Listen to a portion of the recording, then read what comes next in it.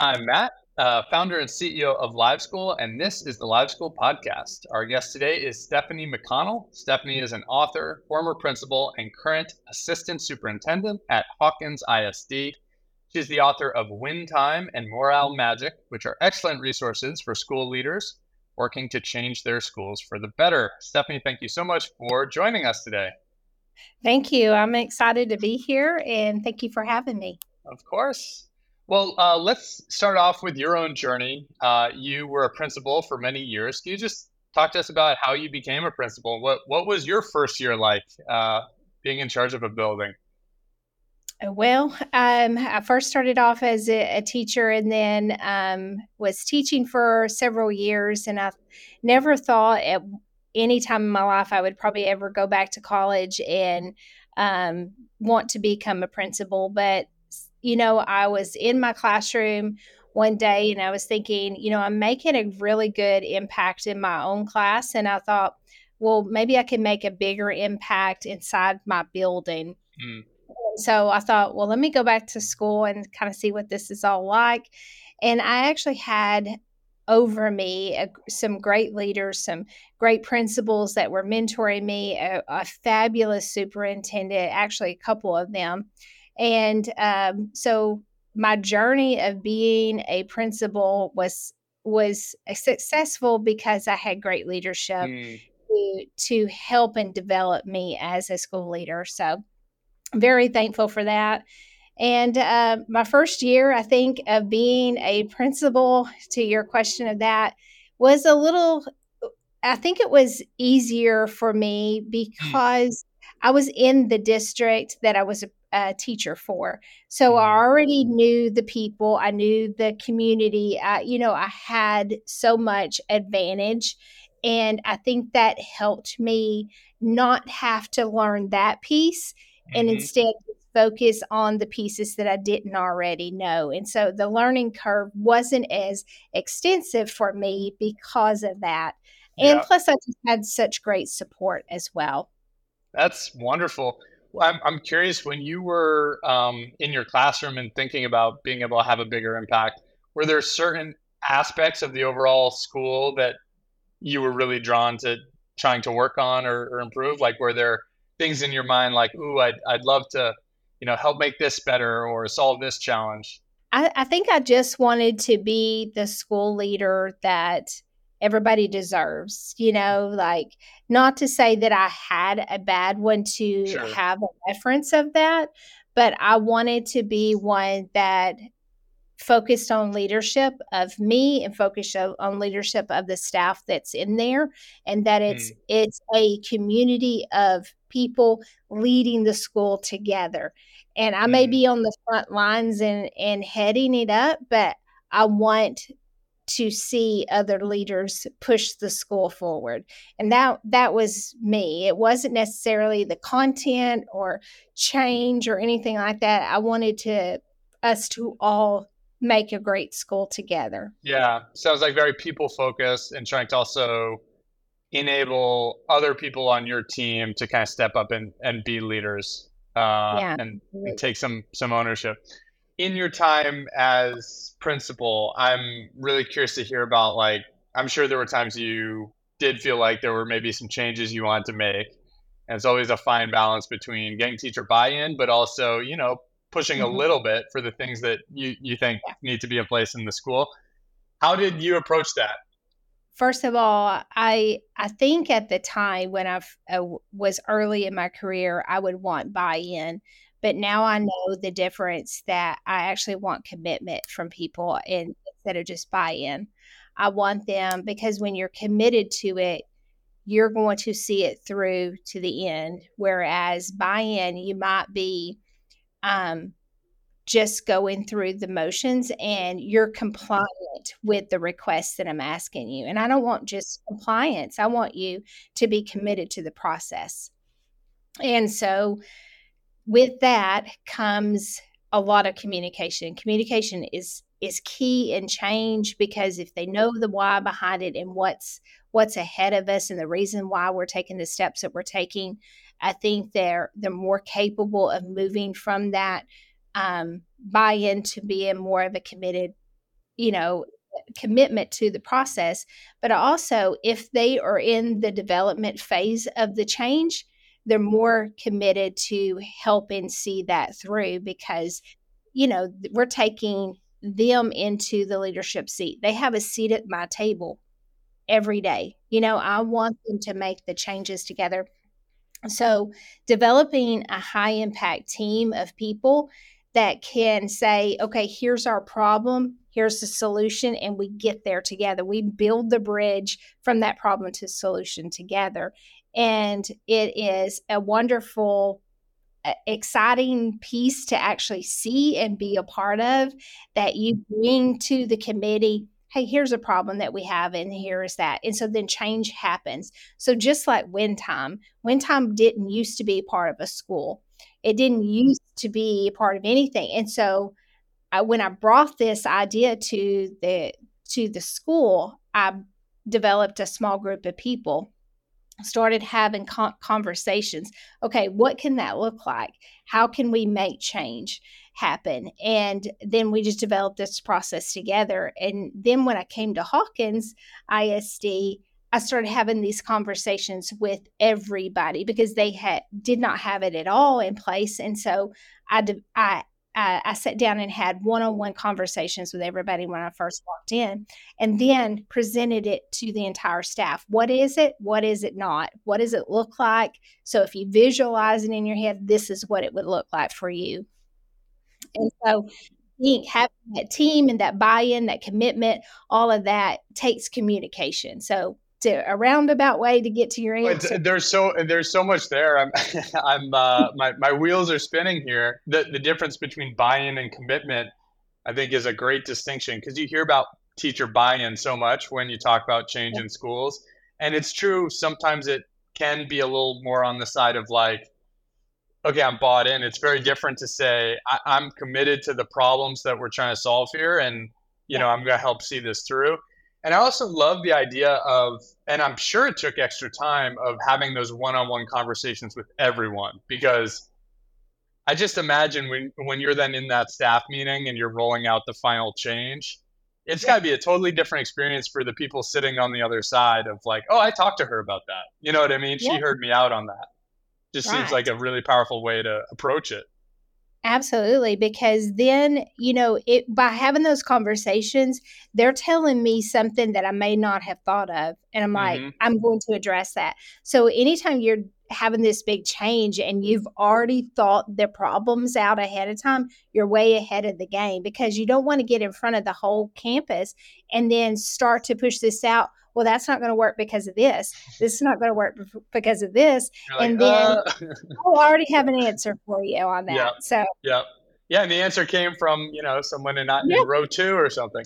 Well, that's really wonderful, and there's a lot there. I'm curious. I'm sure that behavior and discipline came up in your principalship. Of course, at Live School, we're very passionate about positive student recognition and improving student behavior.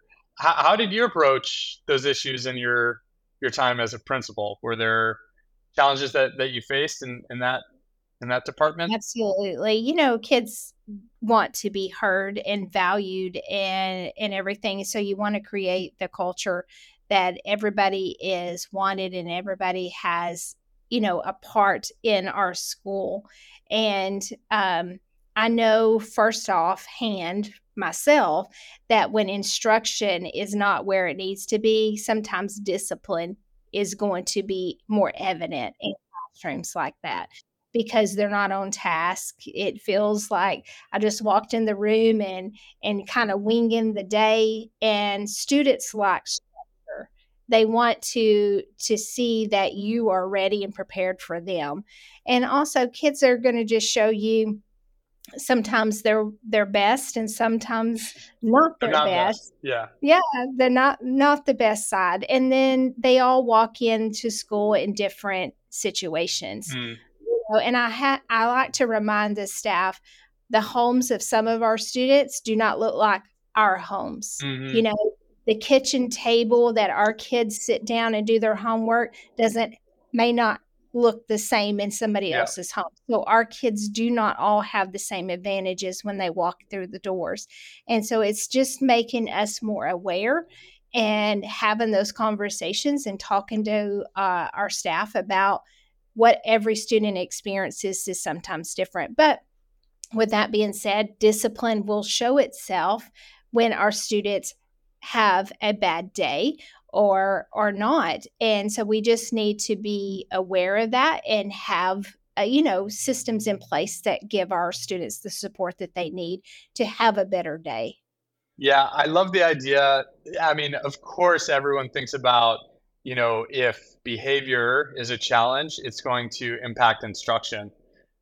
But thinking about it the other way as well, if the Yeah, instructional structure and rigor and excitement isn't there, that's actually going to impact behavior. And yeah, it's a two-way street. absolutely. Absolutely. Yeah. You talked a little bit about systems in place for the school, and schools approach this in so many different ways. But what kinds of systems, were important in your time? Was it really empowering teachers to, create systems in their class, or really going to the school wide level of expectation setting and culture? What kinds of systems did you find most successful? I think it's both. I want teachers to have the ability to make decisions for their own classroom, Hmm. but also consistency across the district or across the campus is important too, Yeah. that we are all having the same language because students don't just stay in your classroom all day. They travel to other classrooms and have common areas that they attend. So when they're in those spaces or they're in another class, we want consistency across the building. So one of my favorite things to do is when you're on campus as a principal is to be visible, be in the hallways. When students are arriving every morning, the common hallway at the front of the building where everybody's coming in, either they're coming in from the bus side or they're coming in from the front side where the parents dropping them off, they will see you as the school leader right there in the front. I want teachers to be standing outside their door greeting, students as well, being visible. I think that shows that, that we do care, that we want to say good morning to you because they may not have received that at home when they left the school, left the home that morning and got on the bus or whatever. So we just want to be the first people that they see, if that's the case, that tells them that there's going to be a great day ahead of them. So that to me, it's very simple systems. I think it's just processes. I think it's just let everybody know you care, and that starts from the people that are leading the classrooms to the students who are attending the classrooms. Yeah. All right, so can you tell us more about Win Time? You have a book called Win Time, and it sounds like it was one of the key things you developed in your school as a principal. It sounds like with a lot of great input and commitment from the rest of your staff. What is Win Time, and what can other schools learn from it as a system or an idea? Absolutely. So when time stands for what I need, and it is a period of the day that is built into our master schedules where every student receives either intervention or enrichment.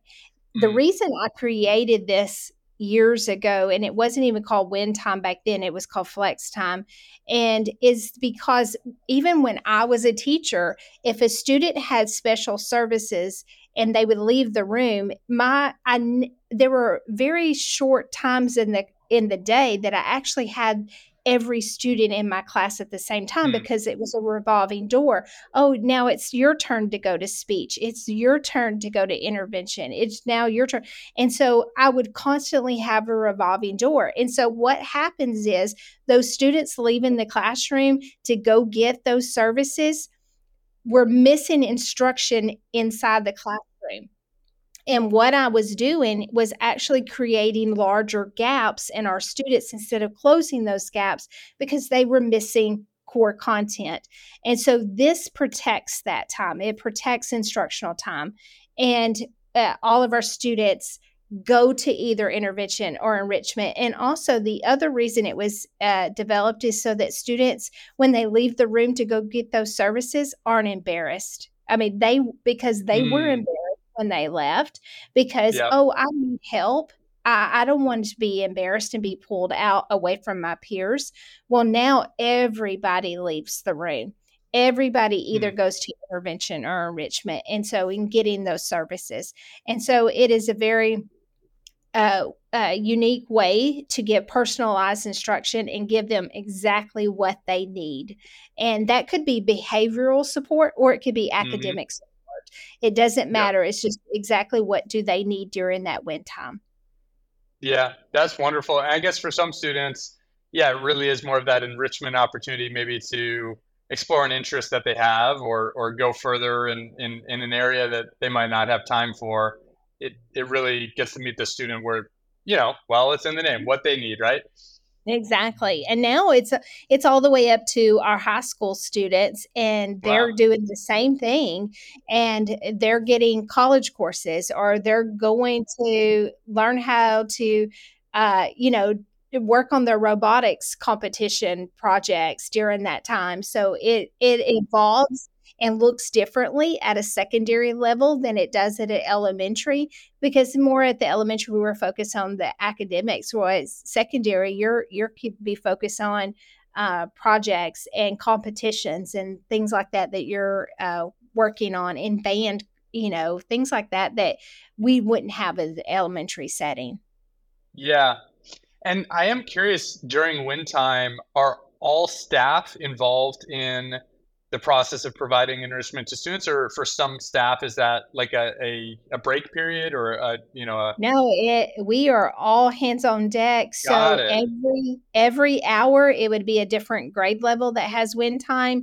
And so we're maximizing the staff by making sure that win time is a different hour all throughout the day. So that now we have interventionists that travel with each grade level, things like that. So, yeah, it takes all of us, the counselor, the librarians, everybody to serve students during win time. Yeah, that all hands on deck feeling I'm sure it creates a lot of energy in the building too. Like, everyone's Absolutely. kind of getting involved. Yeah. So since being a principal, you have transitioned. You're now a assistant superintendent. I'm really curious what the transition from the building to the district level has been like. That's a big change. Well, before my former superintendent, when he was here, Morris Lyon, he also co-authored the book.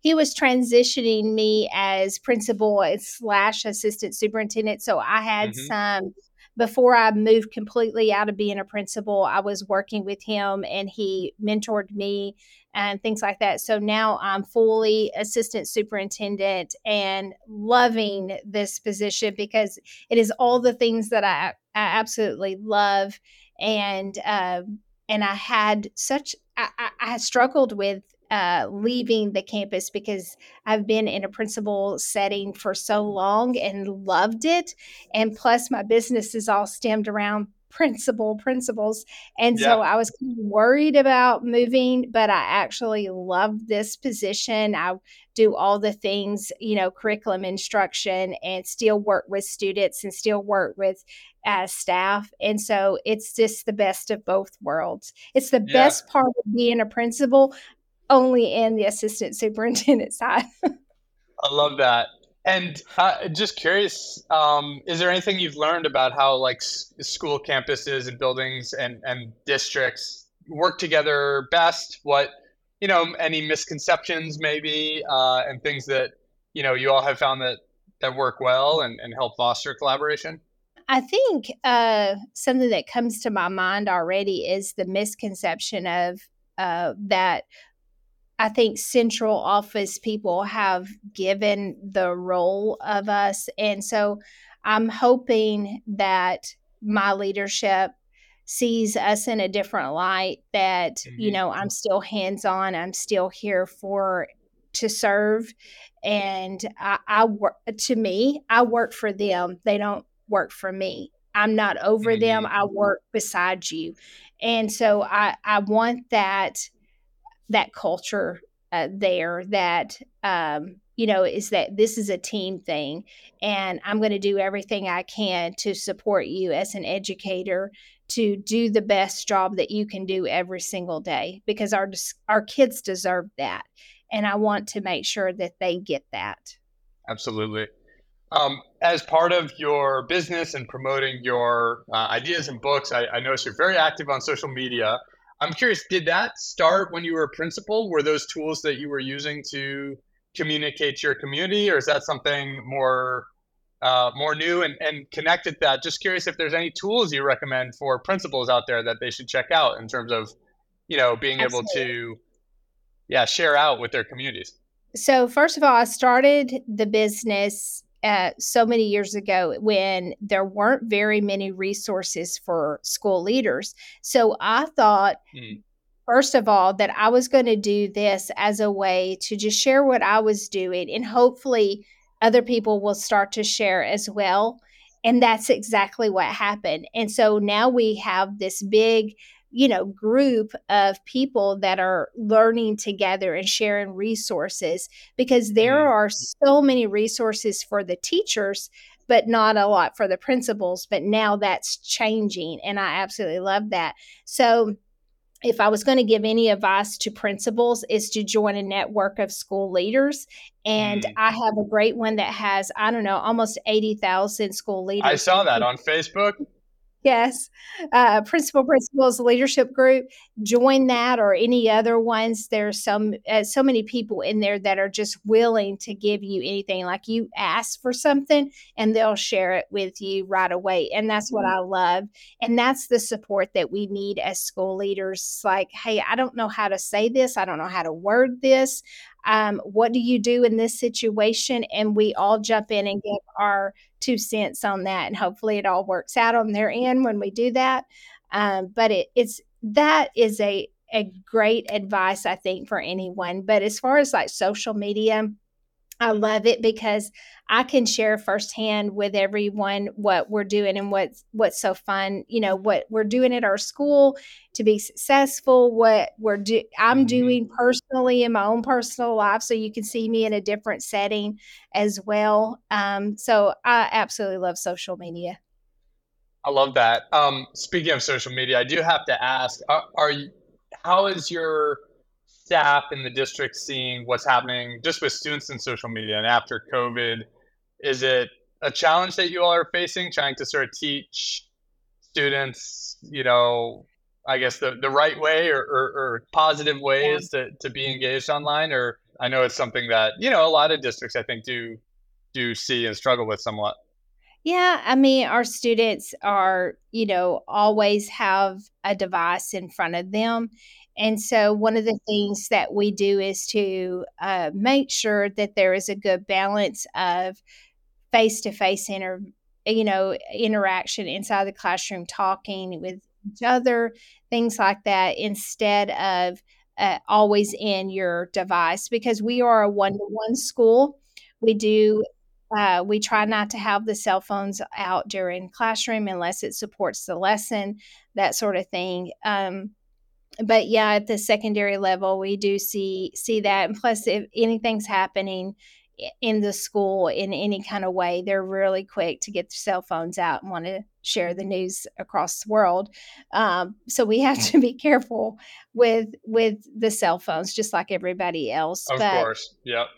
inside the classroom, we want it to be engaging lessons, hands-on lessons, things like that, that keep our students focused and not missing instruction because they're thinking about talking on social media. Yeah.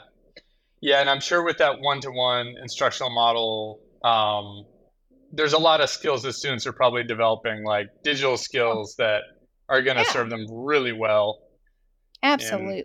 today's world. Well, thank you so much. I'd love to wrap up with kind of a bigger picture question here. If you could put up a billboard that every principal in the whole country would see on their way to work, other than inviting them to your Facebook group for principals, is there a message that you would want to share more about? Some inspiration or something that has kept you going in your career in education. Oh man, this is a hard question. I would think that relationships matter. Mm, You know, if I could say, just those simple words, relationships matter. It means connect with the people that are in front of you, be present when somebody is with you. And I'm guilty of that too when I'm at home, sometimes sure. detaching from social media, just running a business and also trying to do all the social media and blogging and all that kind of stuff. But being Hmm. present when people are around, because that's what's really matters at the end of the day. And I just think that's just so critical is that we build those relationships because that's going to be key. Absolutely. Well, what a great note to end on. Thank you so much for taking out time from your busy day to share your experience on the Live School podcast. And I think there's a lot of takeaways for everyone at home. So thank you so much for joining us. Thank you. I have enjoyed being here. Thank you for having me.